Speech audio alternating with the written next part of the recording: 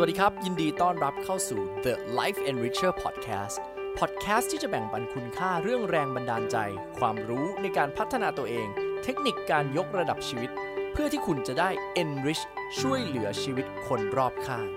กับผมโอมหรินทร์จงเจริญรัตน์ท่านครับวันนี้โอมตื่นเต้นมากครับเพราะว่าเราได้โอกาสพิเศษนะครับเชิญพี่ท่านหนึ่งนะครับต้องบอกว่าเป็นพี่ที่น่ารักนะครับที่โอมได้มีโอกาสรู้จักพี่เบียร์น่าจะถึง2 ปียังพี่น่าจะ2 ปีแล้วมั้งครับประมาณ2 ปีเนาะนะครับแล้วก็เป็น1 คนที่โอมบอกเลยว่าเป็น1 บุคคลที่ชีวิตคนนี้ผ่านอะไรมาเยอะมากจริงๆนะครับเรื่องบอกว่ายิ่งกว่าโรลเลอร์โคสเตอร์จริงๆแล้วก็ได้มีโอกาสนะครับใกล้ชิดกับพี่เขาในหลากหลายมิติแล้วก็รู้สึกว่าอยากจะเชิญพี่เบียร์มานะครับในวันนี้ก็ก่อนอื่นเลยครับพี่เบียร์ครับวันนี้ต้องบอกว่าขอบคุณนะครับสำหรับการที่ให้โอกาสโอมได้มาสัมภาษณ์พี่เบียร์ด้วยเนาะแล้วก็ได้พูดคุยกันแล้วก็จริงๆวันนี้ผมเชื่อว่าจะได้แนวคิดดีๆมากๆเพราะว่าพี่เบียร์เองเป็น1 คนที่สำหรับโอมก็คือเรียกว่าเป็น1 ในไอดอลก็ได้ที่เป็น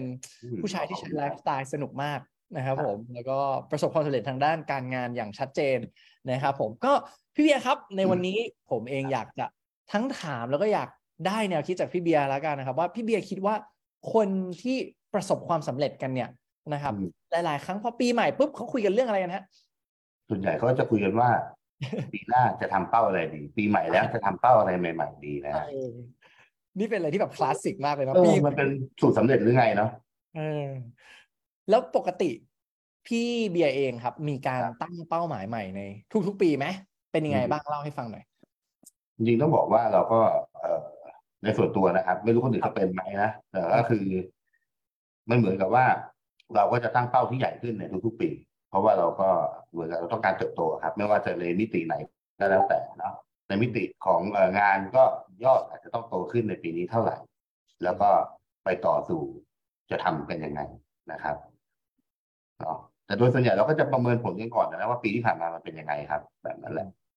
แสดงว่าก่อนจะเดินไปข้างหน้าเราเมื่อกี้ผมได้ยินคีย์เวิร์ดหนึ่งเนาะก็คือการตั้งเป้าให้มันใหญ่ขึ้นเนาะแล้วก็มากไปกว่านั้นเนี่ยได้ยินว่ามีการทบทวนของปีที่ผ่านมาด้วยใช่ครับโอเคงั้นเรามาเริ่มกันดีกว่าครับว่าโอเคปีใหม่แล้วคนใหม่แล้วเราอยากได้วิธีคิดใหม่ผมอยากถามเปิดประโยคนี้ดีกว่าในมุมพี่เบียร์คิดว่าทำไมนะครับเป้าหมายถึงเป็นเรื่องที่สำคัญอยากถามพี่เบียร์ประโยคนี้อันแรกก่อนเลยครับทำไมเขาเรียกว่าทำไมต้องตั้งเป้าหมายกันนะทำไมต้องมีเป้าหมายด้วยวะทำไมคนเราต้องมีเป้าหมาย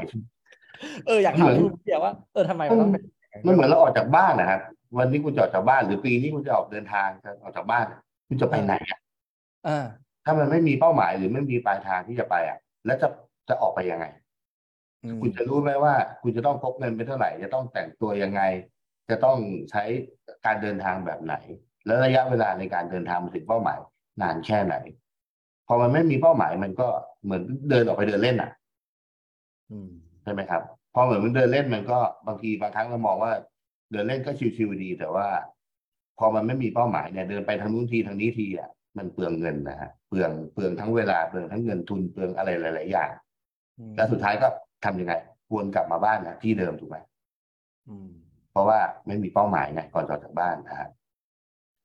มันผมได้ยินว่ามันคือคำว่าทิศทางที่มันชัดใช่ครับไม่งั้นก็วนที่เดิมเนาะมันก็วนกลับมาที่เดิม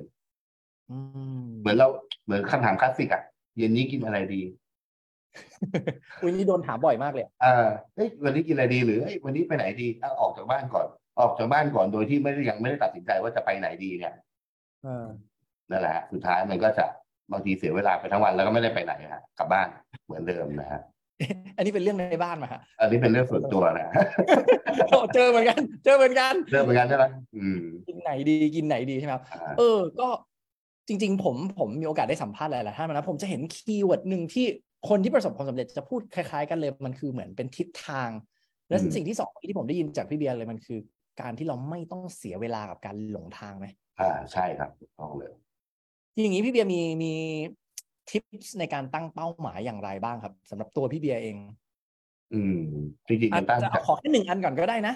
จริงๆแล้วตั้งจากสิ่งที่เราต้องการก่อนครับแค่นั้นเองนะฮะอย่างแรกแล้ววันนี้ผมก็จะถามพี่เบียร์แบบเยอะมากเลยนะครับผมขออนุญาตนะครับแล้วผมเห็นหลายๆคนนะครับคือเขาก็รู้นะว่ามีเป้าหมายอะไรแต่คำถามจริงคือ แล้วจะรู้ได้ยังไงว่าเราต้องการเป้าหมายนั้นจริงๆพี่เบียร์เก็ตในสิ่งที่ผมบอกไหมเก็ตครับแต่มันอธิบายยากเนาะไอ้เรื่องนี้ยากเราเลยอยากขยายไงว่าเราจะรู้ได้ยังไงว่าไอ้นี่คือสิ่งที่เราต้องการจริงๆอ่ะแบบจริงๆอ่ะใช่เฮ้ยมันใช่อันนี้จริงๆหรือเปล่าวะที่เราอยากได้ใช่ไหมเออนั่นแหละสิมันเป็นคือมันต้องบอกมันว่ามันอธิบายยากบางทีเราพูดเหมือนกับเฮ้ยปีนี้เราต้องการเติบโต30%แล้วไงวะบางทีมันมีคำถามซ่อนอยู่หลังจากไอ้30%นั่นอีกโตไปทำไมวะ30%โตไป30%นั่นคือเราได้อะไรเหรอแล้ว30%ที่ว่าเนี่ยมันโตไปเป็นจำนวนเงินเท่าไหร่เหรอหรือว่ามีอะไรเปลี่ยนแปลงเหรอ30%ที่เกิดขึ้นบางครั้งการตั้งเป้าหมายแบบประโยคแรกที่คิดออกมาเนี่ยครับบางทีมันยังไม่จบอ่ะเพราะว่าเรายังไม่รู้ว่ามันใช่จริงๆหรือเปล่าที่เราอยากจะได้นะเมื่อกี้ ผมรู้สึกว่าผมได้ยินคีย์เวิร์ดคำว่าทำไปทำไมปะประมาณนั้นเลยแล้วโตไปทำไม30%อย่างเงี้ยนะเหมือนที่เราชอบตั้งกันโต1 เท่าโต1 เท่าไปทำไม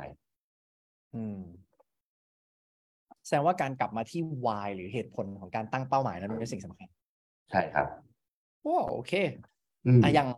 ปีนี้พี่เบียร์พอบอกได้ไหมครับว่ามีเป้าอะไรอาจจะไม่ต้องบอกแบบละเอียดก็ได้นะครับเผื่อเป็นเป้าส่วนตัวแต่แบบพอคร่าวๆได้เพราะว่าเป้าของเราปีนี้เป็นอะไรบ้างที่พี่เบียร์ตั้งจากที่เราคุยกันนะครั้งที่แล้วเรามีเป้าไหมที่เราคุยกันมีสิผมจำได้เลยมีเป้าชัดเจนนะมันมีเป้าชัดเจนในเรื่องของยอดอยู่นะฮะตัวเลขของยอดอยู่ที่เราอยากจะทำให้ถึงสุดท้ายแล้วเราก็อาจจะมองว่าเฮ้ยมันเป็นการเติบโตที่เราต้องการนะผลกำไรหรือเม็ดเงินอาจจะมากขึ้นนะแต่มันมีอะไรซ่อนอยู่หลังจากนั้นอีกครับข้างหลังสิ่งนั้นจริงๆนะมันคือสิ่งที่เราต้องการพี่เบียร์กำลังจะบอกว่าหลังจากตัวเลขหรือความสำเร็จที่เราตั้งทางการเงินเนี่ยมีอะไรบางอย่างซ่อนอยู่ข้างหลังใช่ประเด็นนี้ผมว่าสำคัญขออนุญาตขยายนิดนึงครับพี่เบียร์ครับคือหลายๆคนนะครับหลายๆคนเนี่ยตั้งเป้ากันว่าอยากจะประสบความสำเร็จแล้วก็อยากมีการงานการเงินที่ดีเนาะซึ่งอันนี้ผมก็ต้องการพูดเต็มปากว่าพี่เบียร์เป็น1 คนที่อยู่ในเขาเรียกว่าเวลานึกถึงรายชื่อคนที่ประสบความสำเร็จทางด้านการงานการเงินพี่เบียร์คือ1 ในนั้นที่ป๊อปอัพขึ้นมาในหัวผมตลอดเนาะทีนี้เนี่ยอยากรู้ว่าสำหรับพี่เบียร์ไอ้ทำไมข้างหลังมันคืออะไรแล้วอยากเชิญชวนทุกคนคิดตามไปด้วยนะเราเดี๋ยวโอมระหว่างไปก่อนไปถึงพี่เบียร์โอมอาจจะขออนุญาตแชร์ของโอมก่อนละกันครับเพื่อให้พี่เบียร์คิดของตัวโอมปีนี้ก็มีตั้งนะครับแล้วก็มีตั้งเป็นเรื่องของจริงๆเป้าเบอร์ 1ก็ยังเป็นเรื่องการเงินอยู่นะครับแต่ปีนี้เริ่มตั้งว่าอยากจะเป็นการเงินที่มาแบบสบายๆมาแบบโฟล์นี่คือเป้าที่ผมตั้งให้กับตัวเองนะแล้วก็ถ้าถามว่าทำไมอยากได้เป้านี้ผมรู้สึกว่าตัวเลขเนี้ยเป็นตัวเลขที่ถ้าโอมทำได้โอมรู้สึกว่าเราพูดได้เต็มปากแล้วว่าเราโอเคกับเรื่องการเงินแหละในนี้เราพูดการเงินเราดีแล้วถ้าได้เลขนี้ถูกไหมเรารู้สึกว่าจบแล้วสำหรับเราถึงจุดสูงสุดของคำว่าการเงินในความพึงพอใจของเรานะครับนะครับสำหรับโอมอาจจะเป็นความภูมิใจว่าเราได้ทำสิ่งที่เราตั้งใจไว้สำเร็จแล้วครับสำหรับพี่เบียร์ล่ะครับอยากรู้ครับว่าโอ้โหแรงขับเคลื่อนระดับพี่เบียร์เนี่ยแต่โตอย่างต่อเนื่องเนี่ยมันคืออะไรวะตอนแรกจริงๆมันก็ถามเม็ดเงินมันก็โตขึ้นถ้าได้เป้าตามนั้นมันก็จะเหมือนกับดับเบิลเข้าไปนะแล้วยังไงต่อวะไอ้ที่เราเป็นอยู่นะปัจจุบันหมายถึงว่าเราก็ต้องทบทวนปัจจุบันในจุดที่เรายืนอยู่เนาะว่าแล้วมันไม่โอเคหรอมันโอเคนะมันก็โอเคแล้วทำไมถึงอยากได้อีกความสำเร็จรู้สึกว่าทำได้เหรอมันก็ส่วนหนึ่งนะแต่ลึกกว่านั้นจริงๆมันเป็นเรื่องของการพิสูจน์ตัวเองกับตัวเองครับโอ้โหคือมันเป็นเรื่องแบบคือไม่ต้องพิสูจน์กับใครนะแต่มันเป็นเรื่องพิสูจน์ตัวเองกับตัวเองว่าเราจะไปได้ต่อไหมเราจะไปได้มากกว่านี้ไหมแบบไหนยังไงตามเป้าที่เราเคยตั้งไว้นี่แหละโอ้โหแสดงว่ามันเป็นเรื่องของการพิสูจน์ตัวเองเนาะไม่รู้จะพิสูจน์อะไรนักหนานะบางทีคนเราก็เฮ้ยเจ๋งครับผมโอเคเยี่ยมเลยครับแสดงว่าหลายๆคนที่อยู่ในห้องนี้เนาะคุณอาจจะเจอว่า การที่คุณตั้งเป้าอะไรอยู่บางอย่างนั้นมันมีบางอย่างซ่อนอยู่ผมขออนุญาตรีแคปนิดนึงนะพี่เบียร์ผมจะจดเป็นช่วงๆนะเมื่อกี้สิ่งแรกที่ผมได้ยินมาจากพี่เบียร์คือโอเควิธีคิดใหม่เนาะการตั้งเป้ามันให้ความชัดเจนกับทิศทางกับอันที่2เมื่อกี้ก่อนที่เราจะสำเร็จได้คือ1ใน key success เมื่อกี้ที่พี่เบียร์บอกคือเราต้องรู้ว่าเราทำไปทำไมนะครับนี่คือ2สิ่งเมื่อกี้ที่เราพูดกันอยู่ครับโอเคกู๊ดนะครับอยากชวนทุกคนหน่อยนะถ้าคุณมีเป้าหมายอะไรอยู่แล้วผมอยากจะชวนคุณทบทวนตัวเองว่าไอ้เป้าที่คุณทำอยู่จริงๆคุณกำลังทำไปทำไมครับเมื่อกี้ของพี่เบียร์บอกว่าโอเคมันเป็นการพิสูจน์ตัวเองเนาะของโอเมื่อกี้อาจจะเป็นเรื่องของความรู้สึกภูมิใจในตัวเองนะครับทีนี้ผมอยากถามต่อว่าแล้วตัวพี่เบียร์เองครับมีนอกจากทิปส์เนาะในเรื่องของการที่แบบเราจะถามว่าเราอยากได้ไปทำไมคืออย่างพี่เบียร์ผมถามในแต่ละช่วงของชีวิตแรงจูงใจมันเปลี่ยนไปไหมอย่างสำหรับพี่เบียร์ตอนนี้ผมต้องบอกว่าพี่เบียร์อยู่ในโพสิชันที่แบบจบเรื่องการเงินนะครับอย่างถ้าหากว่าในชีวิตคน1 คนเนาะอยากจะประสบความสำเร็จทางด้านการเงินเราอยากจะมีเขาเรียกว่า security ทางการเงินที่ดีมีบ้านมีรถใช่ไหมครับผมว่าพี่เบียร์เป็น1 คนที่เรียกว่าก็ใช้ชีวิตแบบสุดแล้วนะครับในทางโลกนะทางโลกเรียกว่าทางโลกดีไหมนะครับดูเป็นคนใช้ชีวิตสนุกนะครับแล้วก็ใช้ชีวิตสุดจริงๆก็เลยอยากถามพี่เบียร์ว่ามันเนี่ยตอนนี้พี่อยากพิสูจน์ตัวเองเราได้ยินตรงนั้นแต่ตอนเด็กๆพี่เป็นอย่างนั้นไหมเป็นครับแต่มันเป็นพิสูจน์ตัวเองกับคนอื่นเล่าให้ฟังหน่อยดิพี่มันเหมือนกับว่าเราไม่ได้เติบโตมาบนครอบครัวที่มีเงินหรือมีฐานะเราก็เป็นคนธรรมดาเป็นลูกข้าราชการคนหนึ่งที่ต้นทุนอีกแล้วไอ้คำนี้คนชอบพูดกันเยอะนะต้นทุนชีวิตไม่ดีต้นทุนต่ำอะไรอย่างเงี้ยเอาเป็นว่าเกิดมาไม่รวยแล้วกันนะฮะเกิดมาไม่รวยนะครับ แล้วก็โอกาสก็น้อยกว่าหมายถึงว่าก็น้อยกว่าลูกคนมีเงินนะลูกคนไม่มีเงินลูกคนธรรมดากับลูกคนมีเงินก็ต่างกันนะทั้งโอกาสทั้งข้าวของทั้งอะไรก็แล้วแต่หลายอย่างนะฮะเด็กๆมันก็เลยเป็นวัยที่เหมือนกับไม่ค่อยมีทางเลือกไม่ค่อยมีโอกาสให้กับตัวเองแล้วก็มองเห็นว่าไอ้ตัวอื่นที่มันมีโอกาสดีกว่าหรือมีทางเลือกที่ดีกว่ามีของที่ดีกว่าเนี่ยมันคือคนที่มีเงินมากกว่ามันก็เลยตัดสินใจตั้งแต่ตอนเด็กว่าโตขึ้นต้องมีเงินนะตัดสินใจเดี๋ยวกันนะตอนเด็กตั้งแต่เด็กว่าโตขึ้นต้องมีเงินกี่ขวบครับตอนนั้นที่รู้สึกว่าไม่ได้แล้วตั้งแต่ช่วงประถมนะฮะโอเคประถมเท่าไหร่พอบอกได้ไหมครับตั้งแต่ป.1 ป.2เลยไหมหรือประมาณป.2 ป.3แล้วมันมาเข้มข้นตอนมัธยมนะฮะมาเข้มข้นตอนช่วงม.ต้นมันจะเข้มข้นเข้าไปอีกช่วงนั้นเพราะว่าเหมือนกันเราได้เห็นโลกเยอะขึ้นพอเล่าให้ฟังได้ไหมครับว่าไอ้ช็อตที่บอกว่ามันมาเข้มข้นแต่ทีนี้ก่อนมาเข้มข้นเมื่อกี้ผมได้ยินว่ามันเป็นความรู้สึกที่แบบมันไม่ได้มีโอกาสนะตอนนั้นเยอะเอาง่ายๆอย่างเช่นของเล่นที่ถ้าเราเล่าถึงเรื่องจริงให้มันดูสมจริงแต่มันคือเรื่องจริงแหละเราเดี๋ยวจะเล่าให้จริงๆเลยก็คืออย่างในยุคที่ผมอยู่ประถมเนี่ยของเล่นใหม่ๆเลยที่ออกมาเนี่ยคือไอ้นี่ฮะตัวโมเดลเซนเซียผมเคยเห็นนะทันไหมมันก็จะมีชุดเกราะนู่นนี่นั่นใช่ไหมฮะทุกคนมีนะฮะทุกคนมีตั้งแต่เขาเรียกว่าบอลเซนนี่เดี๋ยวเราจะย้อนกลับไปนะฮะนี่ดักกันบอล90นะฮะแล้วตั้งแต่บอลเซนก่อนเซย่าอะไรพวกนี้นะฮะตัวที่ริวชุนอะไรพวกนี้แล้วก็ไปถึงโกคอสนะฮะก็จะเป็นชุดเกราะทองบางคนมีทั้งชุดเลยฮะทั้งเซตเลยนะฮะแต่เราเนี่ยจะได้1 ตัวเนี่ยโคตรยากครับโคตรยากนะฮะไม่ง่ายนะไม่ใช่ที่บอกอ้าปากอยากได้นี่เราได้เลยนะครับไม่ใช่นะครับรอนะฮะต้องรอนะครับรอแล้วก็เราก็สัมผัสได้ถึงการรอที่เป็นการซื้อแบบยากลำบากเลยไม่ใช่ที่คิดอยากได้ไปหยิบเงินไปซื้อไม่ใช่เลยไม่ใช่แบบนั้นนะฮะไม่ใช่แบบนั้น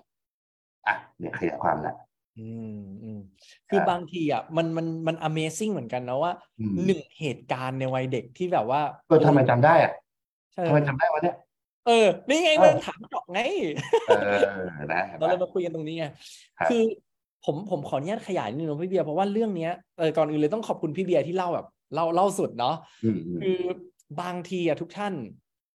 ทุกอย่างที่กำลังขับเคลื่อนให้เราเป็นเรามันเกิดมาจากเหตุการณ์ในอดีต ทั้งนั้นตัวโอมที่โอมอยากจะเก่งหลายๆอย่างโอมก็มีโหมดในวัยเด็กที่เราอยากพิสูจน์ที่บ้านว่าเราเป็นคนเก่งอ่ะเราเลยแบบไปทำกิจกรรมนู่นนี่นั่นอะไรเงี้ยจนบางทีเราก็โดนปลูกฝังมาจากผู้ใหญ่ว่าเราต้องเขาเรียกว่าอะไรเรียนดีกีฬาเด่นเป็นดนตรีนะเราต้องเก่งหลายๆทักษะมันทำให้ผมอ่ะต้องพยายามเก่งหลายๆอย่างเพื่อก็เลยออกมาเป็นโอมคลินที่ซ้อมดนตรีอยู่ทุกอาทิตย์นะฮะฉายมากทุกวันนี้ยังทำใช่นะครับผมน่าสนใจพี่เบียร์แล้วแสดงว่าช็อตนั้นในตอนที่เราเห็นเพื่อนๆมีของเล่นแต่เราอ่ะไม่ได้มีของเล่นชิ้นนั้นแล้วกว่าจะได้มาผมได้ยินว่ามันได้มาอย่างยากลำบากด้วยนะมันไม่ได้ง่ายใช่วันที่ได้วันนั้นรู้สึกยังไงบ้างวันที่แบบเราพยายามมันมาในท่าไหนแล้วพี่มันก็มาในท่าบิดามารดาเราให้นั่นแหละครับแต่มันเป็นการให้ที่เราก็รู้สึกว่ามันตอนเด็กๆเราก็รู้สึกว่าดีใจได้ของแต่พอเรามานั่งพอมันก็ยังติดอยู่นะพอเรามานั่งนึกถึงเฮ้ยพ่อลำบากว่ะนึกออกไหมมันเป็นการที่ว่าเฮ้ยเราอยากได้ของที่เขาต้องแบบไปหาเงินมาซื้อให้เราอ่ะมันไม่ใช่ของที่เขาจะซื้อได้เลยหรือนั้นมันก็เป็นความรู้สึกว่าว่าเราก็ทำเขาลำบากนะในตอนเด็กเป็นแบบนี้มากกว่าในตอนนี้นะที่รู้สึกนะฮะแสดงว่ามันเป็นความรู้สึกเหมือนเกรงใจที่ทำให้เขาต้องลำบากใช่ถูกต้องแสดงว่านั่นคือช็อตตัดสินใจที่ทำให้พี่เป็นคนที่เป็นเจ้าสัวเบียร์ในวันนี้ได้เจ้าสัวเลยถูกเฮ้ยนี่เป็นเรื่องนี้ผมก็ไม่เคยถามพี่มาก่อนนะเรื่องนี้ขอบคุณที่เล่าให้ฟังคือบางครั้งมันต้องมีช็อตบางช็อตจริงๆนะที่มันเป็นทริกเกอร์ของพวกเรานะทุกคนจริงๆผมอยากเชิญชวนทุกคนเนี่ยเนี่ยมีคนบอกว่าพี่เบียร์เป็นอินสปิเรชันเรื่องการเงินผมเลยนะครับคือผมเห็นด้วยนะว่าบางครั้งเราต้องมองให้เห็นนะว่าแรงจูงใจเราทริกเกอร์มาจากอะไรแสดงว่าตอนเด็กอ่ะเราอยากได้ของเล่นอันนั้นอ่ะแรงจูงใจจริงๆมันมาจากอะไรนะเราอยากพิสูจน์เพื่อนเหรอเราจะได้มีของเล่นเหรอใช่ไหมหรือมันแค่เราอยากได้ใช่มันเหมือนกับการเป็นที่ยอมรับเนาะการรับการยอมรับในกลุ่มส่วนหนึ่งนะฮะส่วนหนึ่งเนาะเหมือนกับเด็กอ่ะเพื่อนมีอ่ะเราก็อยากเล่นกับเขาบ้างแบบมีแบบนี้เหมือนกันอะไรแบบนี้ประมาณนั้นแหละเด็กๆแสดงว่านั่นก็คือการจะว่ามันเป็นการตั้งเป้าให้เรามีของเล่นชิ้นนั้นก็ว่าได้เนาะก็เลยมาเป็นแบบทุกวันนี้ใช่ไหมnever know จริงไหมครับโอเคแล้วแสดงว่าโอเคแรงจูงใจในวัยเด็กเลยมันเป็นแบบโอเคเราอยากจะได้ของชิ้นนี้มาเพื่อเป็นการยอมรับให้คนรอบข้างเนาะครับแล้วก็ระหว่างทางครับตอนโตขึ้นมาพี่เริ่มตั้งเป้าจริงๆเรียกว่าเป็นตั้งเป้าแบบเป็นจริงเป็นจังเลยครั้งแรกเมื่อไหร่ครับโอ้โหเขาเรียกตั้งเป้าไหมอ่ะมันก็ต้องมีคือตามภาษาคนเนี่ยนะหมายถึงว่าประถมมาพอขึ้นมัธยมมันก็เกเรกันนึกออกไหมมันก็เกเรแล้วมันก็เปลี่ยนเราไปเป็นวัยรุ่นนะฮะวัยรุ่นตอนต้นนะมันก็เป็นเรื่องปกติที่เราก็จะต้องหลุดออกไปสนุกสนานเฮฮาอะไรพวกนี้ครับแต่ว่าความต้องการมีเงินยังอยู่เหมือนเดิมแต่ว่าถามว่าความชัดเจนว่าฉันจะต้องไปเป็นอันนี้ฉันจะต้องไปทำอันนี้เพื่อให้ได้เงินมามันไม่ได้มันไม่ได้ชัดแบบนั้นมันยังไม่ได้ชัด1 2 3 4แต่มันชัดว่ายังไงก็ต้องมีเงินให้ได้รวยให้ได้ไม่เขาอยากใช้คำว่ารวยเลยผมชอบเขาเรียกว่าอะไรมันคือถ้าเป็นสตีฟจ็อบส์เขาจะบอกว่าสิ่งนี้คือฮังเกอร์ความกระหายความใช่มันคือแพชชั่นที่ขับเคลื่อนแล้วสิ่งนี้มันมีมาตั้งแต่เด็กเลยเหรอผมว่ามันเจ๋งมากอันนี้อาจจะเป็นหนึ่งแรงขับเคลื่อนนะทุกท่านลองนั่งทบทวนตัวเองแล้วอยากชวนรีเฟล็กตัวเองจริงๆนะว่าไอ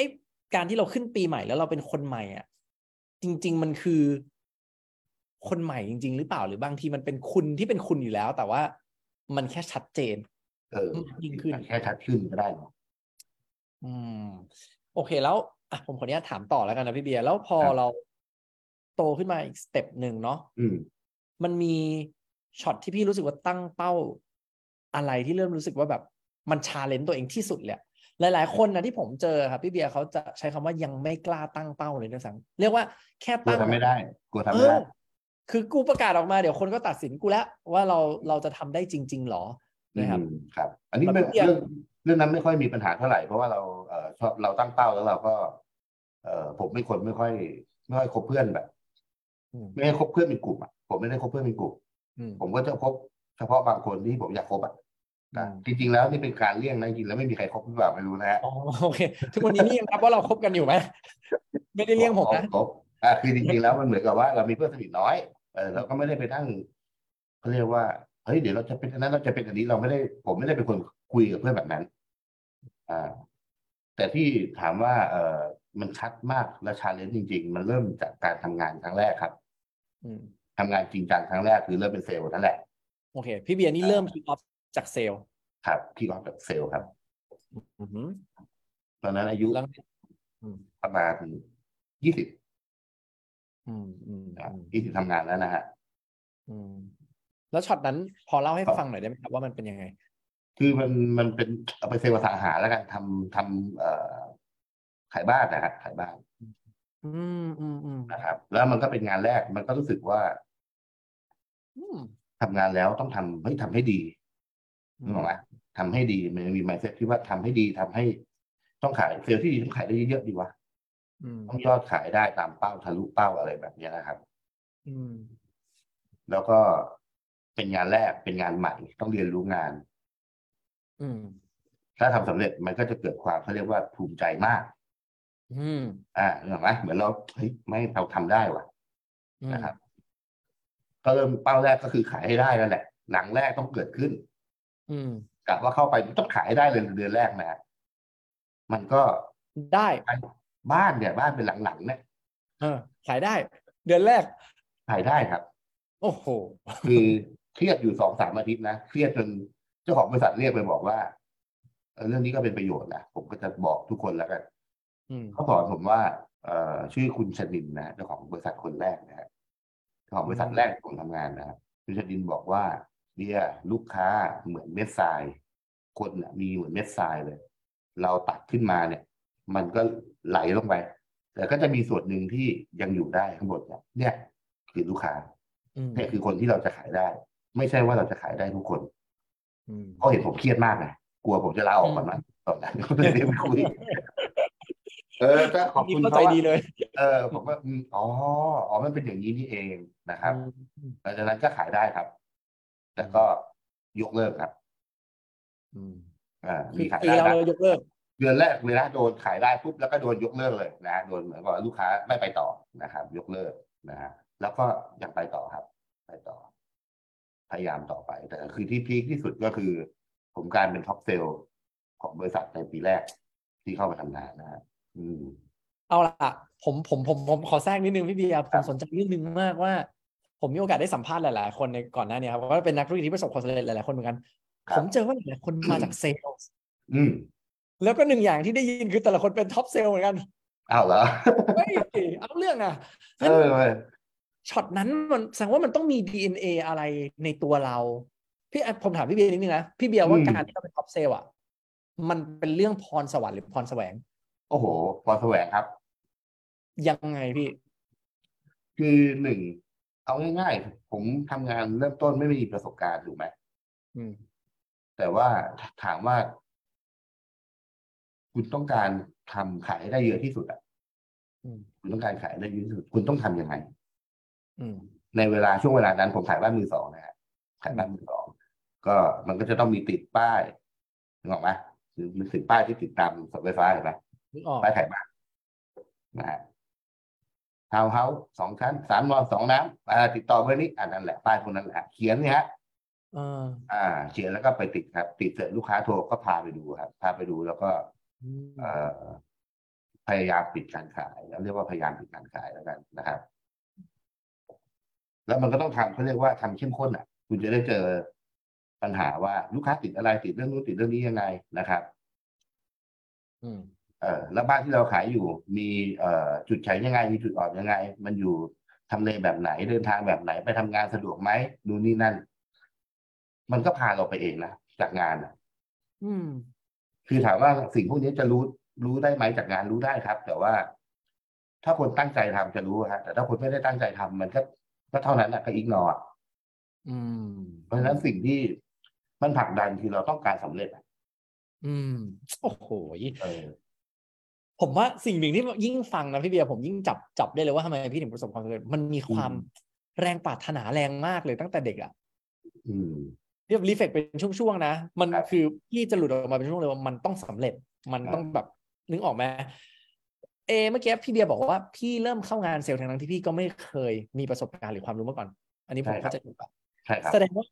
ผมได้ยินอีกหนึ่งคุณสมบัติสำคัญนะทุกท่านปีนี้นะครับใครอยากเป็นคนใหม่เนาะวิธีคิดใหม่ที่เราจริงๆสามารถถอดจากพี่เบียร์มาได้เลยคืออะไรครับเมื่อกี้อันที่3 และ 4ที่ผมได้ยินมาเพิ่มนะครับคือมันมีความต้องการในระดับที่สูงครับในที่นี้คือ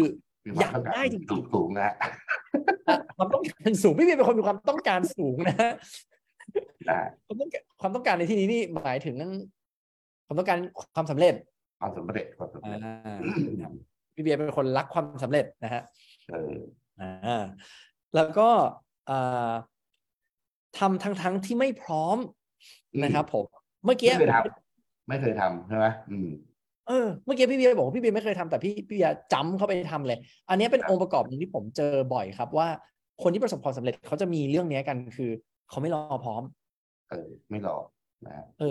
เขาไม่รอหรอกว่าแบบเดี๋ยวเขาเรียกว่าอะไรนะฉันจะค่อยๆทำหรือรอให้พร้อมก่อนมันจะมีนิสัยหนึ่งอ่ะที่แบบกระโดดโวบลงไปเนี่ยแล้วเรียนรู้จากตรงนั้นขยายความตรงนี้เลยพี่เบียร์ไม่กลัวหรอเวลาเริ่มทำอะไรบางอย่างอันนี้เป็นเรื่องที่คนติดเยอะมากเลยนะว่ะนะจริงๆต้องบอกว่าทำไมเป็นคนแบบนี้ก็ไม่รู้นะคือไม่รู้ก็ไปลองดิวะก็ไปลองดูไม่รู้ก็ไปลองทำดูว่าทำได้ไหมแค่นั้นเองแล้วจะทำให้ดีเขาทำยังไงวะไอ้คนที่ขายเก่งๆเขาขายยังไงแล้วลูกค้าที่เขาไม่ซื้อเขาเพราะอะไรมันก็จะมีเหตุผล108อ่ะแต่สุดท้ายก็คือมันก็มีอยู่แค่ไม่ชอบกับเงินไม่ถึงมีอยู่2 อย่างนั่นแหละมันก็มีแค่นั้นแหละนะฮะความประเด็นสำคัญคือถ้าคุณเจอคนที่ใช่หรือคนที่พร้อมที่จะซื้อได้คุณพร้อมหรือเปล่าตัวคุณพร้อมแล้วหรือเปล่าพร้อมหรือยังนึกออกไหมลูกค้าก็คือลูกค้าคนที่ใช่ก็คือคนที่ใช่แต่วันหนึ่งคนที่ใช่เดินเข้ามาถึงคุณแล้วคุณพร้อมหรือยังที่ปิดการขายเขาได้หรือเปล่าแค่นี้เองแล้วพี่เบียร์ทำตัวอย่างไรให้พร้อมหรอก่อนหน้านั้นนะเพราะว่าพี่บอกว่าประมาณแค่2-3 อาทิตย์เองเนาะใช่ครับระหว่างที่พี่เข้าไปจากไม่มีความรู้เลยสิ่งแรกที่พี่เข้าไปพี่รีบทำอะไรหรอครับเพื่อให้ตัวเองพร้อมเรียนรู้งานครับต้องเรียนรู้งานว่าคนที่เขาทำงานได้แล้วเขาทำงานยังไงประโยคเมื่อกี้ก็หล่อละคนที่เขาทำงานได้แล้วเขาทำงานยังไงแสดงว่าพี่เบียร์มองหาโรโมเดลของคนสำเร็จแล้วเราทำแบบคนสำเร็จมาใช่ครับขออนุญาตเขียนข้อที่5ครับทุกท่านปีนี้เลยนะครับคืออันเนี้ยขออนุญาตเสริมเพิ่มนิดนึงก่อนแล้วกันนะครับเขาบอกว่าการใช้ชีวิตเนี่ยมันมีอยู่เหมือน3 กลยุทธ์นะครับกลยุทธ์แรกเนี่ยเขาบอกว่าเป็นกลยุทธ์แบบเซมคืออยากได้ผลลัพธ์ใหม่นะแต่ทำเรื่องเดิมใช่คิดแบบเดิมทำแบบเดิมอยู่กับเพื่อนกลุ่มเดิมอ่านหนังสือเล่มเดิมใช้ชีวิตแบบเดิมอ่ะแต่อยากได้ผลลัพธ์ใหม่นะอันนี้น่ากลัวเพราะว่าเนี่ยคือส่วนใหญ่เสียเวลาครับเสียเวลาจริงนะครับเสียเวลากลุ่มที่2เนี่ยนะครับเขาบอกว่าให้เรียนรู้จากการเขาเรียกว่า A/B testing นะครับหรือ trial and error ก็คือให้ลองผิดลองถูกลองไปเลยผิดถูกเขาบอกว่าคนกลุ่มนี้ครับพี่เบียร์เป็นคนเขาเรียกว่าเป็นคนเก่งคือกล้าที่จะลองกล้าลองแต่คนกลุ่มนี้ก็จะเสียอย่างหนึ่งคือเสียทรัพยากรเสียเวลาเสียการลองผิดลองเปลืองนะสิ้นเปลือง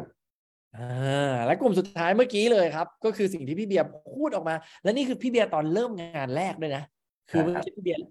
พูดหลุดออกมาเลยว่าก็ไปเรียนรู้จากคนที่ทำได้แล้วครับกลุ่มนี้เขาเรียกว่าโมเดลลิ่งหรือหาคนที่สำเร็จแล้วเราเรียนรู้จากตรงนั้นนะเพราะมันจะเป็นช็อตคัทเขาบอกกลุ่มนี้เนี่ยเป็นคนฉลาด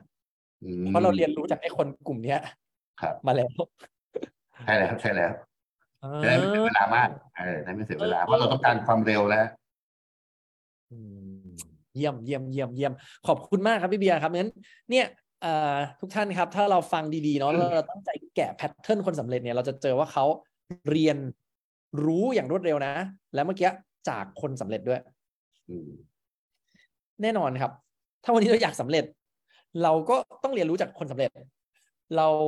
เขาเรียกว่าอะไรอยากว่ายน้ำเป็นเราก็คงไม่ไปเรียนคนจมน้ำใช่ไหมครับเด็กๆโอมจะเคยโดนสอนอย่างหนึ่งครับพี่เบียร์ว่าถ้าเราอยากประสบความสำเร็จอย่าไปถามคนจมน้ำว่าถ้าเราอยากว่ายน้ำเก่งอย่าไปถามคนจมน้ำเขาจะบอกว่ามึงอยากแล้วเขาจะบอกได้อย่างเดียวว่ามึงจะจมเพราะอะไรแต่ถ้าเราไปถามคนที่เป็นนักกีฬาโอลิมปิกเขาจะบอกได้เลยว่ามึงเนี่ยจะจมเพราะอะไรแล้วเดี๋ยวมึงจะประสบความสำเร็จเป็นนักกีฬาแบบเราเนี่ยได้เพราะอะไรสำหรับใครที่มีคำถามนะครับอยากจะถามอะไรโอมให้ทักเข้ามาใน Line แอดนะครับ @lifeenricher นะครับแล้วอยากให้โอมมาถามตอบเรื่องอะไรสำหรับเรื่องราวการพัฒนาตัวเองนะครับยินดีครับแล้วเดี๋ยวเราเจอกันใน EP ถัดๆไปครับสวัสดีครับ